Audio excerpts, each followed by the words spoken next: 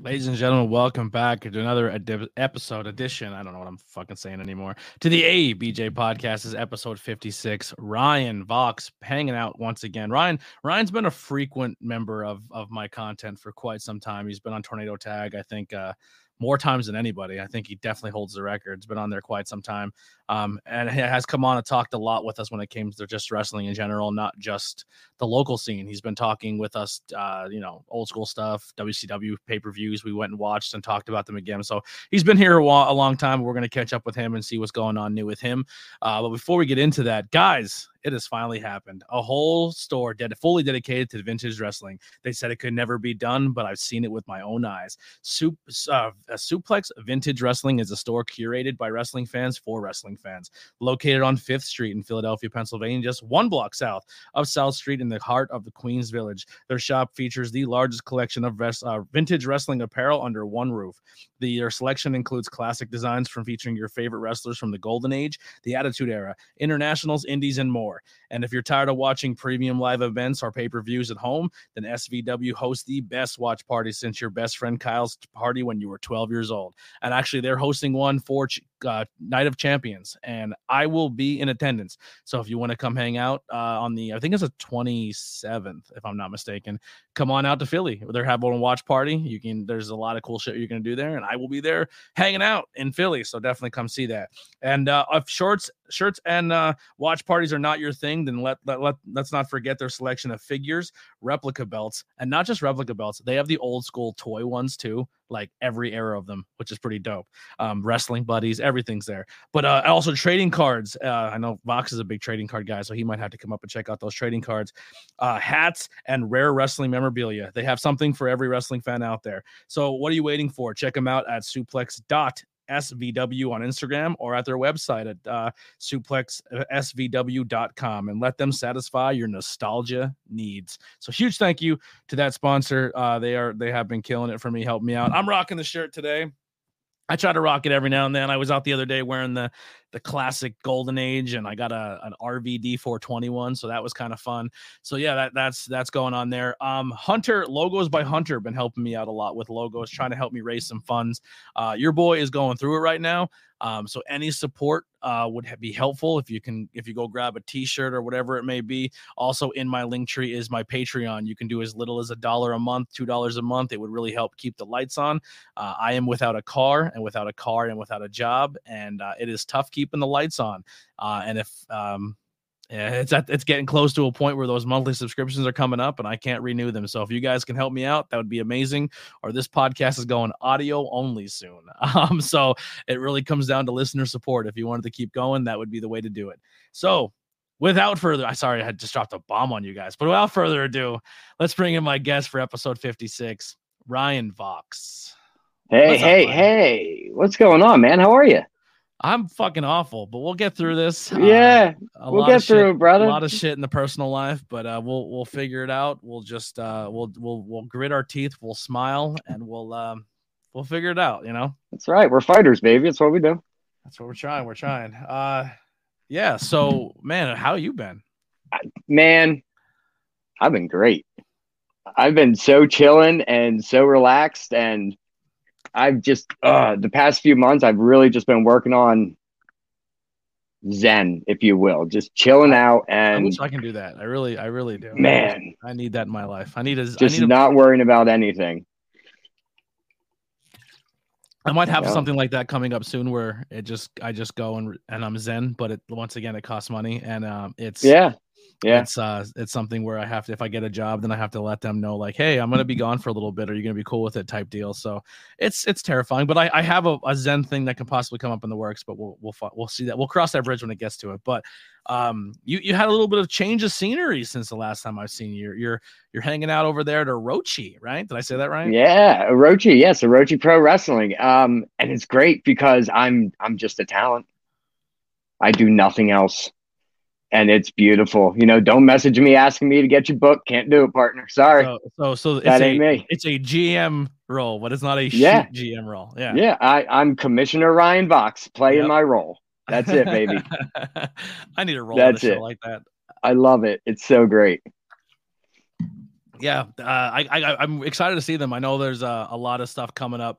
A lot of stuff coming up soon with those guys we'll be talking about soon. But let's get into the promotion. Let's talk about it. How did this promotion come about? Maybe who's the brainchild behind it, if we're allowed to talk about it, and how did you get brought in? Yeah, so I don't really know if he likes being very public about being the booker. Because he didn't the last time he was in a booking opportunity. But basically, it's the same guy that ran Quarantine for the second season. Mm-hmm. So it's going to have a very Quarantine vibe, a very old school Outbreak vibe. It's one of the guys who was with Outbreak from the very beginning. I really enjoy this guy's wrestling mind. I didn't watch Outbreak when it first was happening, and then I started catching up on it. And the people they were bringing in, the talent they were bringing in, the matches they were putting together, and the storylines they were putting together were done very well. So I'm very excited to see how Orochi carries that over. Yeah, and they're doing their whole thing. You know, it's not going to be your general pro wrestling show or anything like that. I feel like it's got more of a Mortal Kombat theme to it. You know, and it sounds like it. Yeah, so I'm not a video game guy. That's like not my world at all. So luckily I don't have to write it. But you know, as it gets explained to me, I'm like, oh, okay, cool. Yeah, I like that. I like that. There's going to be one guy going through a huge change. And I rambled on for an hour. I was like, oh my God, what's this? Is he going to do this? Is he going to do this? Wait, what does that mean for this? What is that? It's amazing the way the minds are working. And, you know, they bounce stuff off me and I contribute here and there, but it's mostly his ball game and the talent that he talks to, because he talks to him just the way I used to. Yeah. Now, every promotion says we're going to do things differently. And you know what I hear every single promotion say when they say they're going to do things differently? They say, we're going to focus on storylines. And I go, isn't that what you're supposed to do? Right? I mean, I always thought so. That's what I always I always cringe when I hear that in a meeting, especially I've been in a few different companies where it's like their startups or their early stages. And they go, you know what? We're going to stand out, boys. We're going to focus on storylines. And I think to myself, if you're starting a pro wrestling company, shouldn't that be part of it? Like it should be. It should be. And you know what? Be your selling point, right? But that's the thing. Like, how many shows do you go to where it seems like there isn't any? There's one or two storylines, maybe. You know, or they put a storyline together and it's just not good. Well, yeah. There's also that. Yeah, it's like why would I come back to this? This is awful. Yeah. I feel like a lot of times the problem there is you don't know how to whoever's putting it together doesn't know how to talk to the talent right, doesn't know how to deal with the talent right. So there's certain guys I knew I could be like, yo, give me a promo on this, boom, go. And they're going to nail it. I could say that to someone else and they just can't do it. It's not there. So I have to get the camera in front of their face and say, this is what I want you to say. Go. Yeah. All right, that was good, but you can do it again. Go. You know, and some of them you have to force it out. Some of them you have to catch them at the show. So, you know, if you really want to build your storyline, you have to be able to do all that different stuff. Absolutely. And bringing the right people into your locker room who can be creative to do that. Like dude, you look at promotions in the past, you look at the Northeast scene, and it's just like, if I'm going to do storylines, I mean, I'm going to hit up the Goons. I'm going to hit up Tommy Vex. I'm going to hit up people that as a promoter, I look at you and go, you know what you're doing. I want you to be creative here, and I'm just going to let you run. I know your matches are going to be good. I know you're going to be safe. I know you're not going to get the commission called on me, and I know you're going to be creative and you're going to work hard outside the scene. And I think that, and even if you can't make their rate, at least in that aspect, a talent's going to turn around and say, okay, they're giving me a little bit of creative freedom. That makes me want to be part of their brand more, instead of coming in and being like, I know you've been doing this crazy good stuff all over the place, but now I want you to do what I want you to do. And then they just don't. I hate that. They don't connect to it. And then it just, that's flat. The worst thing. And I think that, you know, and since I have no dogs in any fights, I feel like I can say this now. I think wrestlers should just say no and walk away. Yeah. If someone says, you know, we want you to come in here for this minuscule amount of money and change your persona for my show and my show alone, just tell them no. Yeah. Like, you work so hard on your persona and making your character. And my favorite thing about pro wrestling is that it's like a never ending story. Mm-hmm. And it can go from this company to that company. It's not just the indies, man. You can go back to the 80s and weave AWA and Texas into what WWF was doing. And like, it all flows. It all just keeps going. And if you just throw some random curveball in there, you're going to damage your brand. Yeah. You're going to mess up your own story. Here's how I always kind of looked at it. And I don't think I've ever said this out loud or on a recording, but I feel like a lot of times, and I might get heat for this, but fuck it. My life's a shit anyway. So fuck it. I don't have a lot of friends. They're all falling away anyway. But like, it gets to the point for me where I think like wrestling schools and promoters and bookers take too much credit for what people do outside of their own reach, right? So like someone comes in and they turn around and say, okay, I was trained by you. I went to your school. I used to work for your promotion. And then I left and then I blossomed. And then that person goes, well, they were here first and I taught them everything they know. It's like, no, you should be proud of them and not trying to steal as much thunder as you possibly can for their accomplishments. Right. So like, but like, imagine like these promoters come in and they book this talent and you turn around and go, okay, I do have two guys who don't really have a character. They don't really have anything going on the scene, but I see a vision in them. And that's the guys I want to make in my promotion. But then I'm going to bring in these 5 or 6 guys on the indie scene who have some cool stuff going on that can carry storylines over to our promotion. And I'll take a back seat and let them take that role. And I think a lot of that comes down to ego, like where bookers or promoters go like, I don't want somebody else's stories on my story. You know what I mean? But it's just like, yeah, sure.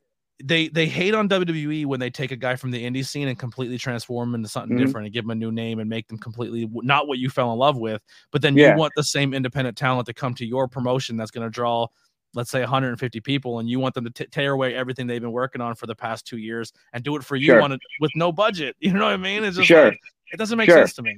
Sure. Although to that point, if it's WWE asking you to change your persona, at the lowest, they're going to give you, I think it's like $35,000 a year to go to the performance. Name me an indie company that's going to give you $35,000 a year but on to change your persona. You know, a guy like Sami Zayn, or we'll even do now in the indie scene, a guy like Jordan Oliver, a guy like Effie, a guy like they're probably making more than $35,000 a year. So why would they go? You know what I mean? Of course they are. Of course they will. If they want to be in the WWE and they want to chase that particular dream, that's what you're going to do. There was just an article, I think, last week where Sammy talked about it. Yeah. AJ talked about it too. He went from $100,000 a year on the indie scene to $36,000 his first year on NXT. Yeah. And then AJ Styles is real quick to point out that $100,000 in indie money is a lot different than $100,000 in WWE money. You're working real hard for that $100,000. It's a lot different. Yeah. But it's, I don't know, it's weird, but like kind of it'll stem back to this question. Like I said, I know you're not actual management, but where does Orochi stand out? What does Orochi feel like is going to be different in that aspect when it comes to a locker room environment or what they bring to the, I personally have not seen the first show and I do apologize. I will be at the next one, but what is the vibe? What can fans expect when they go to a show? It's grittier. It's not sports entertainment. You know, there'll be some aspects there. There'll be a character here and a character there, but it's more fight driven with storylines mixed within it. But it's about the fight there, I think, is what, you know, they say, you know, you're coming to the war grounds. Okay. We're going to fight here, you know. I don't think he even has any established championships at the moment. Does it sound like it's more of a Lucha Underground feel? Maybe to that extent. I would doubt that it would be quite that cinematic. Okay. But yeah, probably more along those lines. Yes. I love it. Well, there's definitely one thing for me when I look at the poster for the show for Ground Zero. Yeah, for Ground Zero. And I'm going to pull it up here real quick and put it up on the screen. Here's one thing you don't see a lot of in the Northeast, or just in a lot of promotions, is look how much representation's on that poster. Oh yeah, everything. Everyone's represented. Well, almost. Yeah. Almost. Yeah. But I'm saying is like, go look at some posters that are out there right now. And you look at their poster. Not that much representation on a poster. Right. And Right. And take a look at a lot of these guys and these gals here. It reminds me of I don't know if you were around when Rampage was at its heyday, but we always called Rampage the Island of Misfit Toys. yeah. You know, we were the broken toys no one else wanted to play with, so we gonna play with each other and we're gonna have some fun, you know? But man, if you don't want to play with half of these toys, you're a fool. Because if I Right. started a company and Deshaun Pratt was willing to walk in, Merrick Miami was walking in, Arthur Amato was walking in, Riley Crow, James Grimm, like Al, they're the ones I personally know and I've worked with. But that's stacked, man. Oh yeah, man. Yeah, I can't wait for it. And I don't think I've ever gotten to work with Pratt before, so this will be fun. Really? Yeah, I mean, I've talked to him a ton. I love the guy, but I don't think we've ever actually been even on a show together. I am a Deshaun Pratt mark, and I will I'll never be ashamed to say I'm not. You know what I mean? No, he's great. And him versus Robbie Radke. Yeah, I'm a fan of him as a person, and he is the next guest. So that will be tomorrow night at 7:00. So if you want to hear some Deshaun Pratt stories, this guy has been through it all, and that will be happening tomorrow at 7. So, June 3rd, they're saying Rampage is back. I don't know about that, but yeah. So how did you get brought into the fold here? How did this all go down? Basically, Quarantine left the Outbreak brand when we were going to start transitioning over, and Quarantine management had issues with Outbreak management, nothing to do with AXW management. Yeah, had issues with Outbreak management and decided they didn't want to do it anymore and they wanted to walk away. And I fully supported them in that decision. I said, I'm always here to talk to. I'm always here to bounce ideas off of. I'm the boy. I'm gonna help you out whatever way I can. I don't have a dog in the fight, and I'm not shooting from the hip, and I'm not trying to be mean or malicious. But I'm someone who didn't know the backstage stuff at that promotion. I wasn't privy to anything. I'm just a guy who sat down at a table and called matches. But you can definitely tell that there was a difference of opinions on how each brand should be handled. And it showed in the title match to me. I did not like the way that was handled. I'm just going to be completely honest and truthful on it. I thought it was very, very, like, especially with the talent that they were going to use and just kind of taking that talent and kind of saying, like, see you later, dude. And I was like, that's the guy you release and not work with? Yeah. That was one of my moments where I had a reaction that people didn't appreciate. Yeah. I wasn't a huge fan of it. It's hard, man. And this is why I think, like, my heel commentary is fun. Because I don't give a shit when I'm heel commentary. I just say what's there. And I'll deal with the repercussions later. But, like, I think that honesty in wrestling is good. You know what I mean? It is. It's absolutely good. And I think if people trust me enough that I can be honest but be respectful with my honesty, I think that's what I do when I bring a different side to the commentary table. Like, sometimes I shoot just to be funny as a heel guy, like a Bobby Heenan. Like, I can't stand that guy, he's a jerk. And then there's sometimes I really maybe don't like the guy. You know what I mean? It is what it's up to you to find out. But hey, that'll happen. You can't like everybody. Not everybody wins. Oh, there it goes here. High Tension says, howdy, y'all. And then they said everybody was perplexed at that moment. Yeah, I totally agree. I think the smart fans, and then I think the people in the back, and I think the people involved kind of see that happen, and they're like, that didn't make any sense. Why do you go that route? But once again, it's not our call. We're there just to do the job. But yeah, so they kind of separated, and then that became the Orochi thing, just to kind of get us back on track of how you became involved. Yeah, and so then when my tenure with AXW came to an end, the first person I actually hit up was Tyler, laughing. I was like, well, I'm fired. You know, we had seen this coming for a while. You know, we had at least felt it coming for a while. And we just started laughing about it. He's like, so you're full-time with me then? I'm like, of course. I was going to be there anyway. So yeah, man, let's dive in. Let's get dirty. Let's have fun. Yeah. So what's the vision when it comes to the future of Orochi? I don't know. That's all on him. I have no idea. I know that he does want to get out of Jersey. I love Riverside, New Jersey. It's where I got my start. You know, in like my first year, I had a lot of matches there in that very building, Turner's Hall. But It is tiny. It's very small. So you're going to we're going to outgrow it pretty quick. Is it seating, or is it like standing room? What's the vibe? There's actually very comfortable chairs with tennis balls on the bottom of them, protect the floor. Love that. But very comfortable seating. Yeah. Yeah, it's very nice. It's a beautiful little place too. It's just little, and they have a bar downstairs, so that's always good.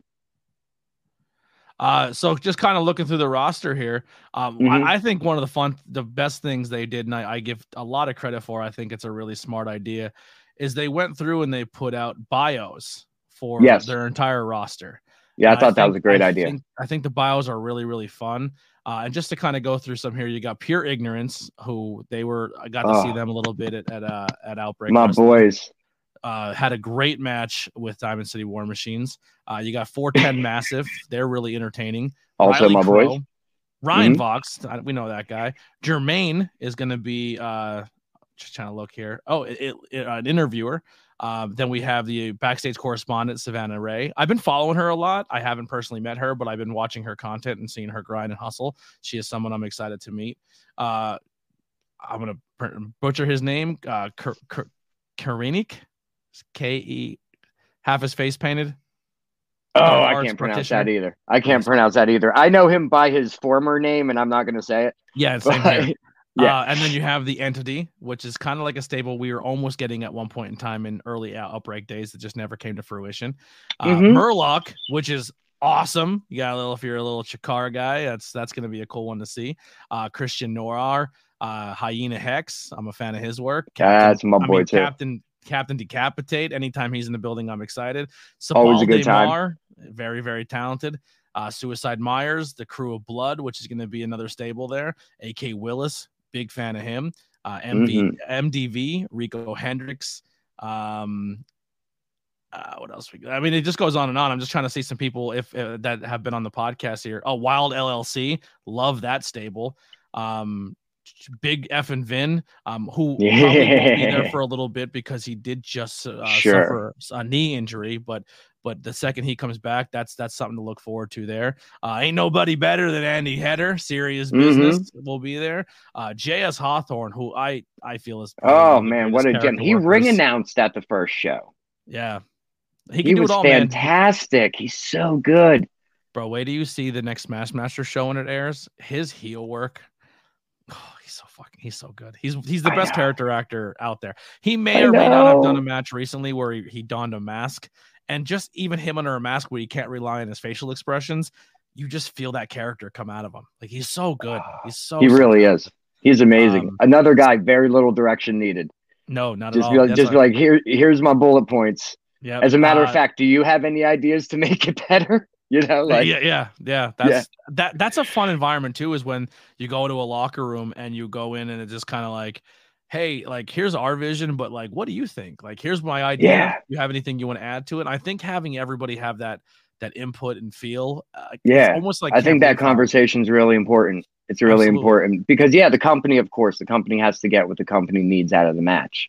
Yeah. But when you're hiring talent, and you know that they can perform and you know they can do things well. So mesh it all up, get what they want to do and then put in what you need. Wouldn't say the best. I think that moniker belongs to Joey Conway. I think Joey Conway is a great heel. But I think when it comes to the variety of characters that one person can do and do them on the fly and do them perfectly. You give him an accent, you give him baby face this, heel that. Like, JS Hawthorne, I don't think there's anyone on his level that can reinvent himself in the blink of your eye and have you believe his character. I mean, that's why he's the thespian. That's not a shoot, brother. That's legit. Uncle Masty, part of the roster, hanging Arthur Amata, really, really good.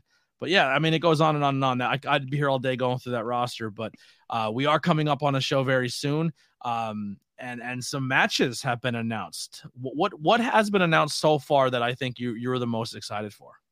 Radke and Deshaun Pratt. That match is going to just tear the roof off. I can't wait to see it. I can't wait to see it at all. Yeah. Is there a reason why for the people listening that maybe don't know anything about these two talent? Well, like I said, Deshaun, like I said, I've never really worked with him, but I've been watching him a long time. I know what he can do. I know how great he is. He's a phenomenal tag team wrestler too. And then there's Robbie Radke, who my history with Radke. We go back to it was my second year in the business and his first year in the business when we met. Mm-hmm. And he's been along for the ride the entire time. He's a brilliant, brilliant fucking guy. He's so good. Mind to the business. Yeah, and he'll be there goon free. So it'll be it's going to be great. He doesn't have Bad Banks, his former Bad Street Tag Team Champion partner. He's going to be there all by himself, and he's going to be there to prove it. And I think that Pratt is the guy to try to prove it against. I was always a fan of him.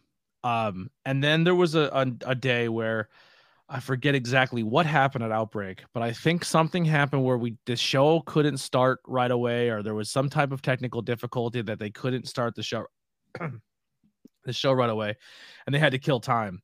And I remember they killed it with promos.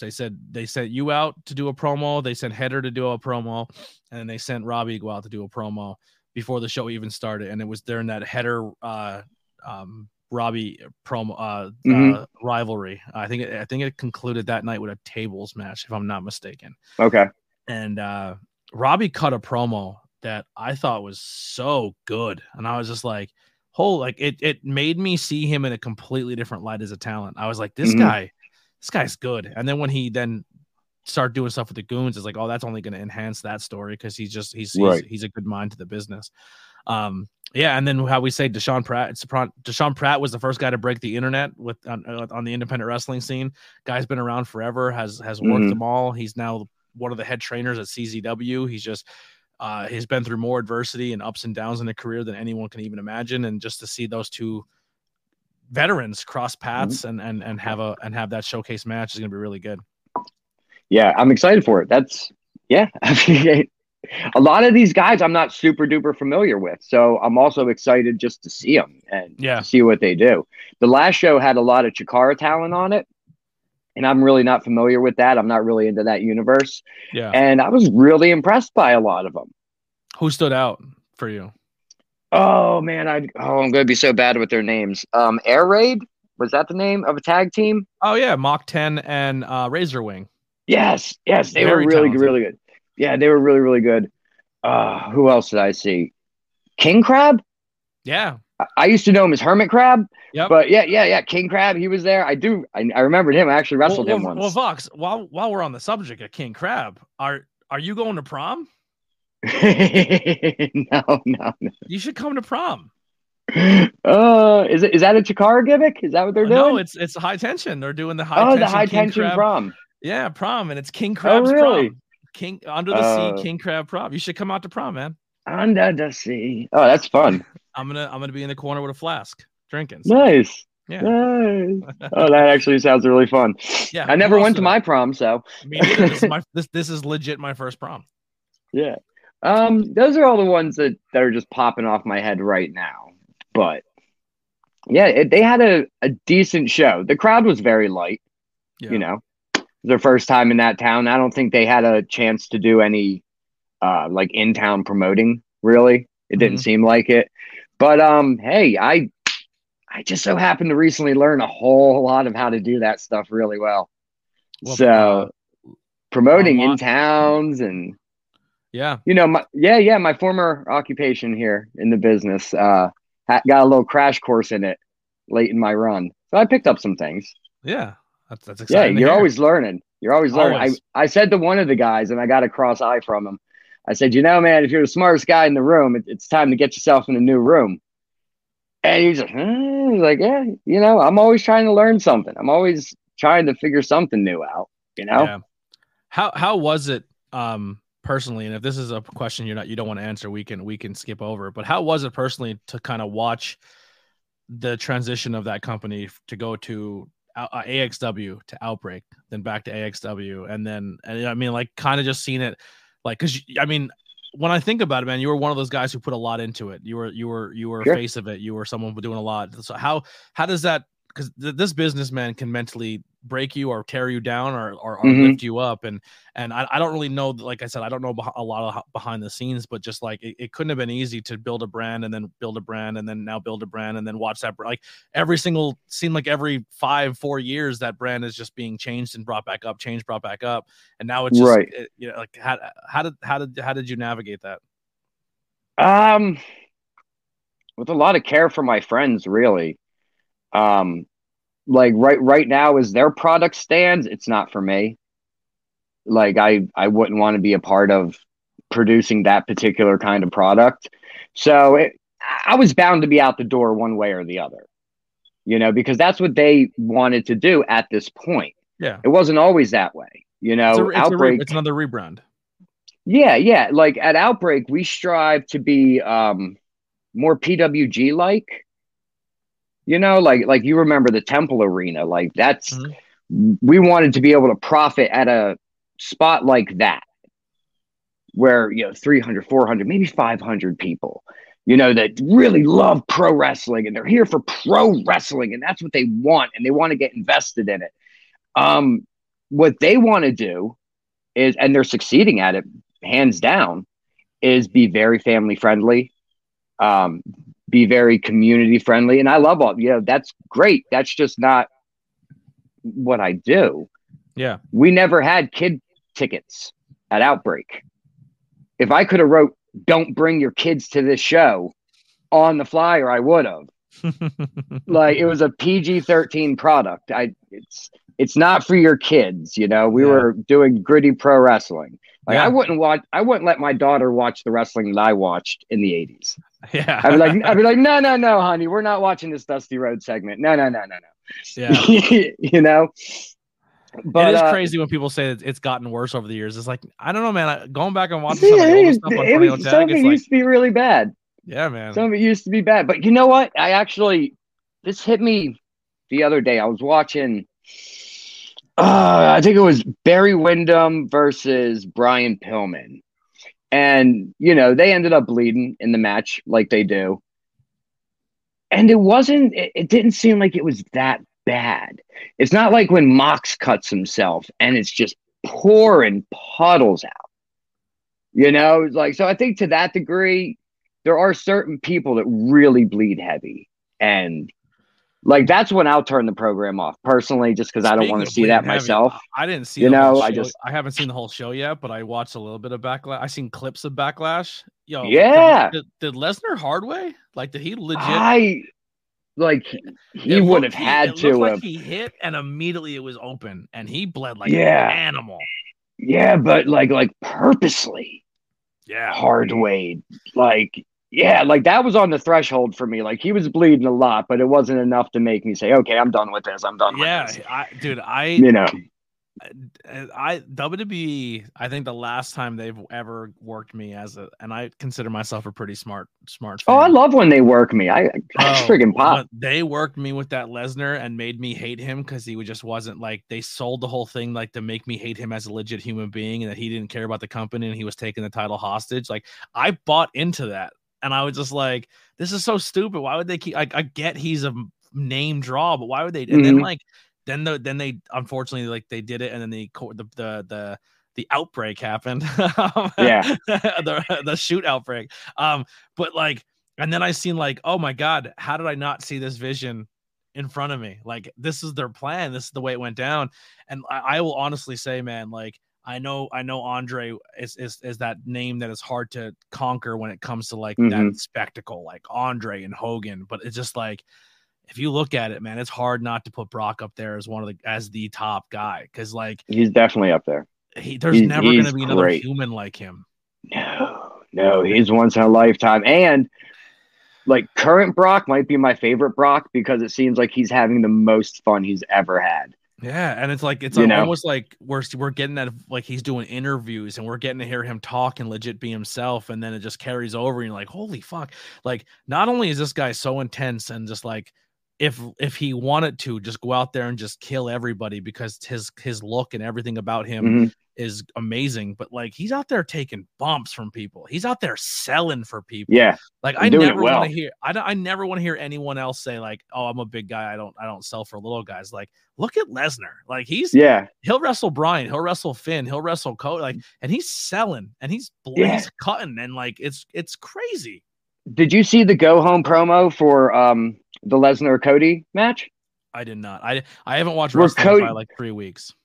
Cody popped him one real good one, and that was all it took. And Brock sold that mother. Oh my God, it was so good. It looked like Cody punched him in the jaw, dislocated his jaw the way Brock was acting. And he kept it going up the ramp, back down the ramp when the security guys came in. Like it was, he knows what the hell he's doing. He's so good. He's so talented. Well, you know what? I realized, like, Vox, we talk so much, and I realize this is a brand new podcast and a brand new platform and a brand new everything. So there may be people who are listening to this who don't know your story. So let's dive into that a little bit. So we're talking about our wrestling moments and stuff. But when did you catch this bug? What's your earliest memory of this business that you realized that you fell in love with this and it's something you wanted to do? When I realized it was something that I really wanted to do. Or just as a fan, when did you realize that you fell in love with this as a kid? I don't have a memory of that happening because it was just always there. Yeah. Wrestling was just always there in my family. I didn't have a choice in the matter. We were watching that on the family television, whether I wanted to or not. It didn't matter if Smurfs were on. We were watching wrestling. So I always grew up with it. And then, my childhood had a little bit of a dark period, and my only real friend was 605 on TBS and the early morning Saturday, Sunday wrestling shows. That was the only time I could kind of escape my mind for a while, for a few years. And then it never really went away until Attitude Era is kind of about when I started to wind down. Like when the Attitude Era was getting super Jerry Springer-ish, I was just like, all right, I don't have time for this. I'll come back some other time. And really, so Attitude Era was like where everyone pretty much says they fell in love with it. At your point, you fell out of love with it. Yeah, so I watched the Nitro, and I swear to Christ, we went 90 minutes, and they didn't have a single wrestling match. It was just interview and Nitro party, and like I didn't watch WCW. I felt like I was a WWF guy through and through. And if you left my company and you went to WCW, I hated you. You were a traitor. I won't watch it. And I remember I have been going back and like trying to rewatch all of the Nitros. Mm-hmm. Bro, some of those are rough. Some of them are really rough. Yeah, you ain't kidding. It was tough being a WCW fan. Yeah, it was. But I always root for the underdog. That's who I am. You know, I always liked it. Yeah, I don't think I came back around to it until I was, here and there I would catch stuff, but I didn't get heavily invested again until I met a dude named Davey Bly. And he was the bass player of another band that my band used to play with all the time. And eventually circumstances happened and he ended up playing bass in the same band as I was in for a while. And that band kind of fell apart right around Pipe Bomb era. So now I'm heavily invested in it, and I've got a whole bunch of friends on Twitter and we talk about wrestling nonstop and we're complaining about this, complaining about that. And I'm not a complainer. So Davey and I were talking, we're like, well, why don't we fucking do something about it then? And I was like, okay, well, I'm a little guy. I can't really wrestle, but I'd love to manage. I could manage you. Yeah. Let's go find a wrestling school. And we found the Dungeon through Steve Carino, who I, in one of my bands, had written theme music for. So that's how I kind of got my in. And he introduced us to the Mess Brothers and the Dungeon. And it went off from there. Davey ended up going to a school, not just closer to his house, but like 2 blocks away from his house. Oh, wow. At the Monster Factory. He basically lives like right by the factory. And he was driving all the way out to the Dungeon. And I forget if it was Tuesday, Wednesday, or Wednesday, Thursday, but he would end up like sleeping in the parking lot of a Walmart overnight, going to the gym the next day, and then picking me up and going back to training again. Like, it's wild how dedicated he was when he was breaking in, man. And it's insane too, because like That's another thing I think that's kind of crazy, and maybe it's that older school mentality. I don't know if it's as prevalent as it is now, but it's just like back then, if you joined a wrestling school or a promotion, like you don't work the other guy, you don't go to that other school, you don't go to other promotion, and now it's kind of the point where like talent are like, no man, do some reps here, and then go check out this school, and then go check out that school, and Dungeon never had an issue with that. Yeah, and it's to say you could have either went Dungeon or you could either go Monster Factory. They're both home runs. Yeah. Yeah, absolutely. Monster Factory actually on Apple TV as we speak. Yes, they are on Apple TV. On documentary on that school. If you don't getting know rave reviews. Yeah, if you don't know anything about the Monster Factory, you should, because it is a legendary school and has legendary history, and a lot of names that you have watched as a child or currently on WWE or AEW are out of that school right now. One Absolutely. Just main evented Backlash. Well, no, it wasn't main event. Was it? Was Bad Bunny main event? No, he was semi. Semi. Yeah. So the other guy who Bad Bunny wrestled came out of Monster Factory. Yeah, and the Impact World Champion. Yeah. I almost forgot who the Impact World Champion is, because they've been changing that up a little bit there. Well, not a little bit. What's his name got hurt? I just forgot who. Yeah, Josh got hurt. They had to move it on. Yeah. And then so we start training at the Dungeon, and I am struck with the news that you don't get to just sit here. If you want to be a manager, you actually have to get in the ring and do all the exact same things that the wrestlers have to do. And I was like, shit. Okay. So I got in, and it hurt, but it didn't hurt as bad as I thought it was going to hurt. And I just didn't stop. And I said, hey, if I'm doing this, I might as well wrestle. So then I ended up wrestling for a while. And I had a solid 4 or 5 years of kind of doing things my own way and beating my own drum out in the independent world. And I had a pretty fair amount of success, I would say, for the short time I was out there.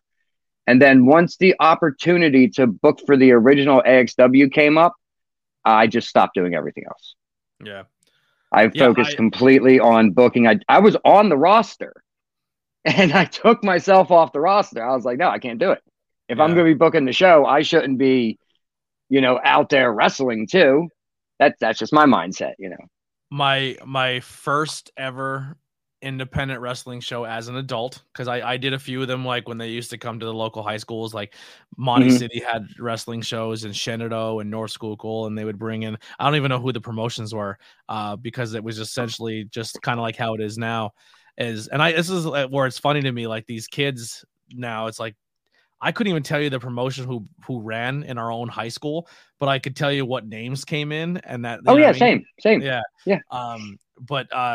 So I experienced that, and then my first as an adult wrestling show that I went to was AXW in the Firehouse in Pottsville, Pennsylvania, and then I got blackout drunk, and it was that fun.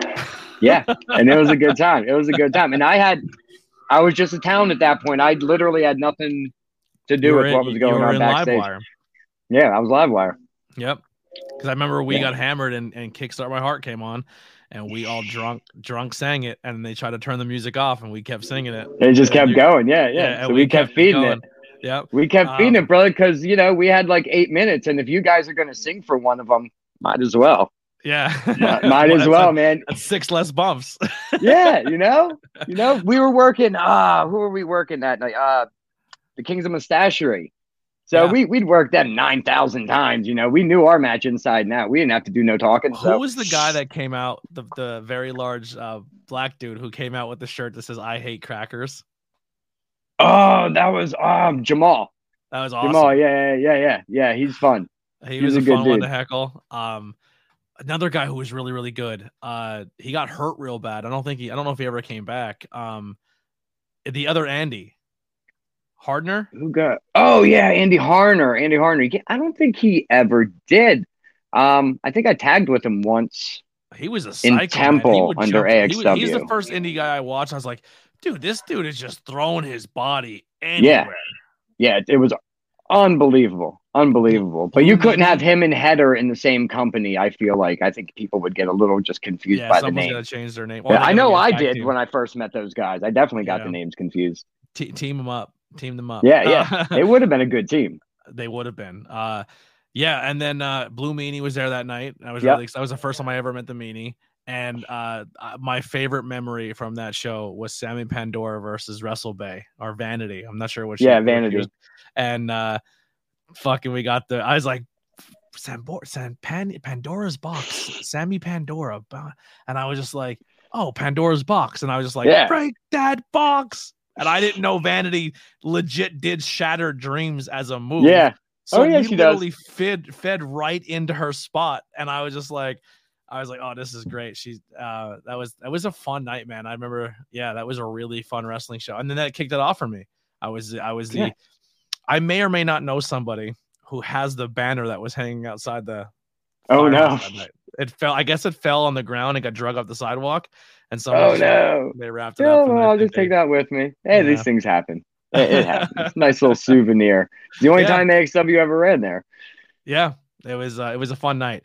So when you said you were going to no longer wrestle and just go to the booking thing, did that bother you at all, or you're like, man, I want to do this again? Like, how do you mentally get over that? No, I was pretty good with it. I was all right with it. I did still continue working for Rampage for, I don't know, 6 or 9 months because we had a story to wrap up. Yeah. But after that, I was completely fine with just focusing on AXW and then Outbreak and just making that everything that I could make it be. Yeah. Yeah. And I think I did pretty good, man, for a guy with no experience doing it. Dude, I think I did okay. All I've been doing this entire time. I've been faking it until I make it. Yeah, can you do this? Sure, I can. Yeah. Have you done commentary, bro? Absolutely. And then after the show, like, all right, so what is that like? How many times? Oh, that was my first. That was my first time doing that. So, that was the first time I did. Yeah. What is some of your real quick before we get into that? Anyone in the chat, let us know if you have any other questions you want to ask. We are getting closer to that hour mark, and I want to let you guys have the opportunity to talk to us as well. But before we do that, I'll get to our next question. Elevation 1470 is reinventing the style by bringing traditional and nostalgic apparel to the Frackville and surrounding areas of School County, Pennsylvania. They pride themselves on hometown heritage and community. Elevation 1470 is where the trail begins. You can find them at www.elevation1470.com to find the latest in traditional nostalgic styles in School County, Pennsylvania. And that's our other sponsor. And also, we talked about them a little bit too. High Tension Wrestling. Check them out on all social media and YouTube for all their awesome content. And come to prom. I need a prom date. So if anybody wants to be my prom date, I will happily oblige. I put out. So you can buy me a drink first. There you go. So we the question I had for you here is what are some favorite moments of the brands and the changes that it's gone through between quarantine and Outbreak and then AXW, then back to AXW? What are some moments that really stand out to you as a GM, as a booker that you're proud of, or a storyline or anything like that just really stick out to you for those promotions? The first one was probably the finish to Damian Smith versus Andy Header when Andy got the title, but it was because DB Kraft had come in and smacked Dame with the title and ran off with the championship, and then that led to the three-way ladder. I loved it so much. I loved it. I thought it was a great finish, and I got a lot of not that I necessarily care about compliments, but when someone said it was the best Dusty finish they've seen in a long time, I was like, oh, bless my heart. Oh, thank you so much. The Ian Bush, long, slow burn. You're doing that Roman Reigns push with Ian before anybody else. Dude, we were planning this since before he debuted. Like, this has been the idea all along. Dude, he's one of the things I do miss with Ian Bush is I'm doing it a little bit now. Pull the curtain back. Kayfabe's dead. I'm doing it a little bit now with Ricky Price, where we kind of have this like feud and who else? Like, realistically, promoters don't give a shit if someone's feuding with a commentary guy. No one gives a shit. But me and Ricky are having fun with it. But like the first person I would say that like that rivalry happened is because he instated it was Ian. He's like, yo, man, I've never been on your podcast. Yeah, what's up with everybody else? Well, what about me? And I was just like, oh, I'm leaning into this harder now. And I was like, oh, Ian Bush sucks. And it was starting to build, and it just sucks that we're not in the same company anymore. Because I do respect him a lot. And he's come so far. Yeah, he's a fun dude. And then someone broke into his house, or broke into a house or something, and then they found out who it was, and it was somebody from Monte City that like we were mutual friends on Facebook. So then I was saying like I sent a goon to his house for the title or something, like, you know what I mean? Like like he's a super entertaining guy. He's fun. But yeah, that Ian Bush stuff was really entertaining as well. Yeah, it really was. Like I said, that was a slow, long burn, and we didn't hot shot it. We waited until everything was just right, and we had all the right pieces, and we had the next guy to build, and we knew, boom, exactly when to pull the trigger. I think perfect. Yeah. Some missed bullets. The entire Bad Street division, Radke carried it on his back as strong as he fucking could, and he made as much sense of it as he fucking could. But that shit was snake bit, dude. That shit was snake bit. Every show. Yeah, it was supposed to be a 6-man title. That was incredibly difficult to book, like as far as availabilities and getting everyone and stuff like that. So we changed it into this tag title with the Bad Street rules. And then for some reason that, oh my God, like the ladder match fiasco, like it burned it so bad.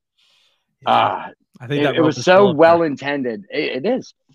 And yeah, the Bad, and then the way it concluded breaks my heart, just absolutely. Because if we're going to go ahead and pull that a little bit, the original plan for the Bad Street title as a 6-man was supposed to be Radke, Banks, and AK. But AK got injured at the camp that was held that afternoon. Yeah. But he was supposed to be the 3rd Bad Street champion. So I kicked and screamed and yelled and did everything I could to make sure that title was in that boy's hands at some point, before we closed the curtain on the company. And of course they got it right off of him. And that camp is where I attribute the credit to you guys of me finding out about Hawthorne, and then from Hawthorne finding out about Sanctuary, because I was legit friends with Hawthorne through another person first, and I used to go like to the podcast. We went to the theater where he was helping and studying, and I met him, and he was just this goofy, chubby dude who looked like a goofball, and he's like, I'm going to be a pro wrestler, and he was just like, he wasn't this entity of this person that we have now. And it's funny, we were talking about this on the car ride home, because I was gushing over how much I love this man and how much I'm so proud of him. But like, he already had a strange look, but the confidence wasn't there. That change, that metamorphosis change, that cocoon that he has built. And then he cut that promo at the camp, and I felt like it was born. And then it went not viral, but I think it made its way around to the boys, and it made its way around the Northeast scene. And I think people were like, wait a second, this kid's got something. And then he just kept it going and kept it going. And I just remember like finding him and then going to the Sanctuary and watching him work. And it was the same dude. He still hasn't leaned down and got to the point where he is now, but that he carried himself differently. He talked differently. His look changed. Everything about him, of just like he went from that nerdy theater kid who just didn't seem to have confidence in himself to becoming what we now know as Jazz Hawthorne, and just becoming this entity, but still not. He's not an egomaniac. He's still helping everybody around him. He's still extremely humble. And if I was saying this in front of him, he would probably get teary-eyed and say, "Stop it, stop it, stop it." But it's just watching his growth and development, and it started for me to believe in him, because when he told me, I was like, get the hell out of here. You know what I mean? Like, you see some of those people are like, bro, sure. Have you seen your bright red hair and your weird haircut and your big, huge, bushy beard, and you're kind of and then that promo hit, and I was like, wait a second. Wait a second. He's found something. Yeah, that was our introduction to him too. And it was and he was a big part of the real Quarantine series. He was a really big part of that. So talented. But yeah, that's a highlight for me when it comes to the branding of both of them. And I will say this, I think if I look back at my days of Outbreak Wrestling and I look back at all of that, and he's not gone, and the night he did leave, it hurt my heart, and I was like, I don't know if I can handle this anymore and come to shows and him not being here. But I fell in love with Ed House. Like Ed House was that guy, man. I was just like, when I think professional wrestling for a long time there, I thought Ed House. Like, yeah, I look why forward to wouldn't his, you? yeah, I look forward to his matches. Also, great podcast. Never did a podcast with a guy at his kid's baseball game. That was fun, right? Oh my god, hitting dingers! And he's like, yeah, that's Ed. That's Ed House. That's the beauty of Ed House. Like I said on your episode when I was in the chat, he's the only person that I was like, yeah, you can do a vertical promo while you're sitting on the toilet, and you're absolutely. Yeah, that's you. That's who you are. Good. But that and probably one of the coolest things I've ever done. And it was because of you, and it was thrown together. And I don't know if you just like it fell apart on you guys, and I just happened to be standing there, and you're like, curveball, black ball. I know you can do it, but yeah, me and BP will always be super appreciative of hosting Q&A session with Demolition. Like that. Yeah, man. That is something you'll never like. That's a once in a lifetime opportunity, and to be working with just insane legends, and hosting a Q&A and giving a good experience to everybody, and then being able to film it so we have proof of it forever. We're very thankful for that as well. And as a content creator, I'm thankful that you guys did it, because the person that put it together did not do a very good job of putting it together. Yeah. There's a lot of things we could have done better that, if they do it at the next convention, I'm sure they'll have all those kinks worked out. So don't feel leery about going.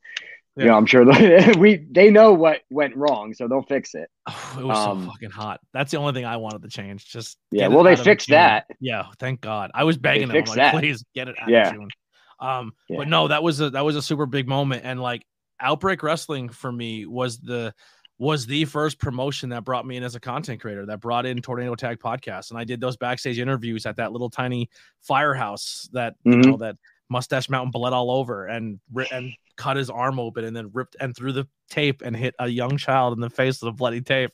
And I watched that have a meltdown, and it was the funniest thing ever. But just like, that was where I got my introduction. I knew I sucked at backstage interviews, but it was a place where you guys gave me a shot. Then PPW and Sanctuary commentary called, and you guys like, hey, you do commentary here too.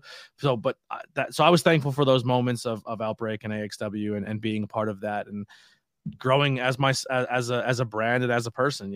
I felt like I was like the first one in, the first content guy in, and planted my flag, but then also made it so like everybody else can come in. And I think I laid good bricks down for the next group of content creators to come in and be like, absolutely. Tony set a good standard, and we're willing to trust people to come in the doors. You know what I mean? And I'm proud of that.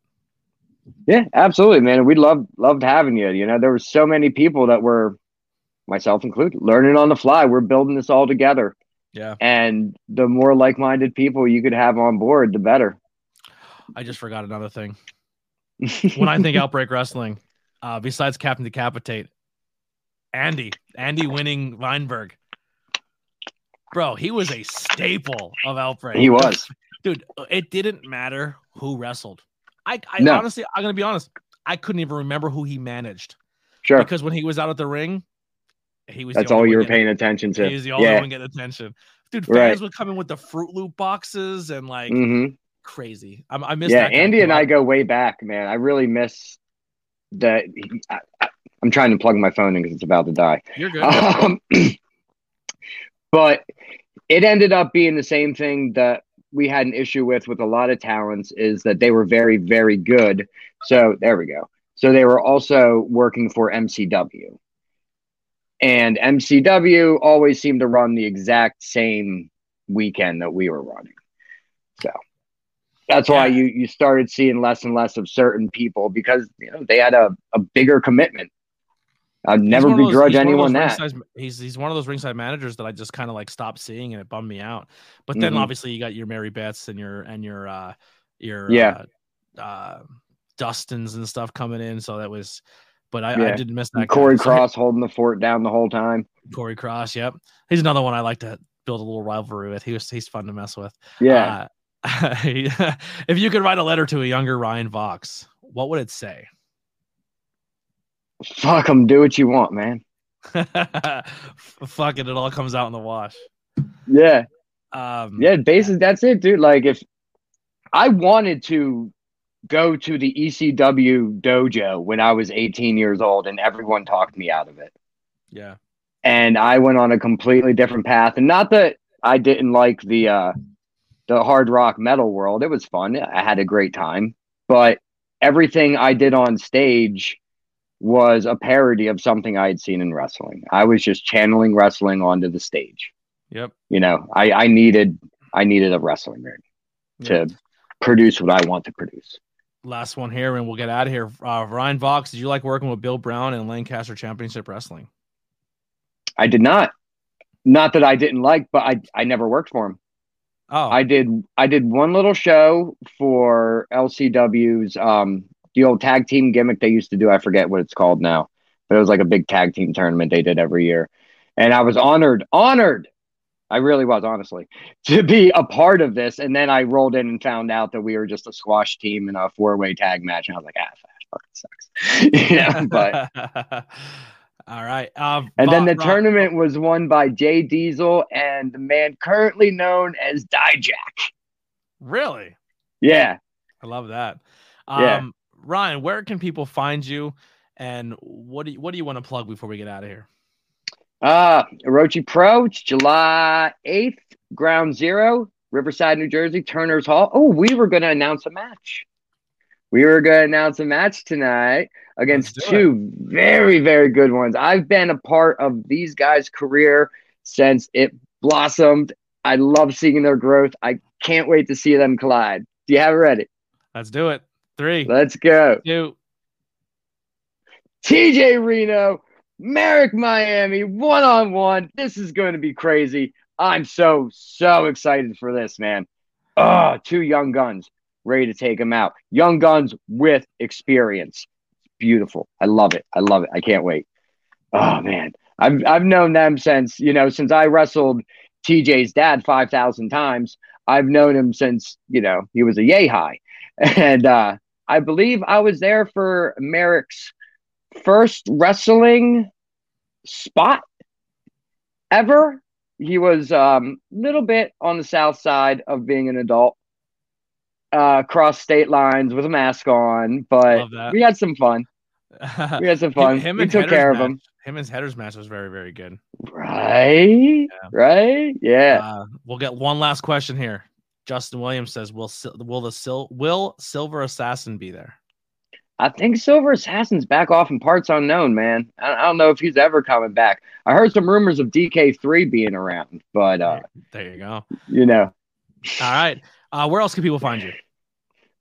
Besides that, I'm Ryan Vox on every social media handle except for TikTok because I'm old and I really don't understand it. I tried. Yeah.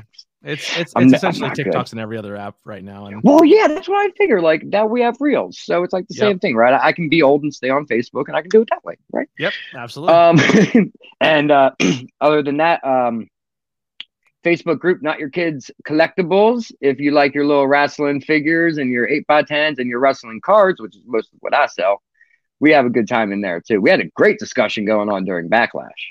Nice. That was fun. I haven't been a part of a good old online wrestling discussion during a show in a while.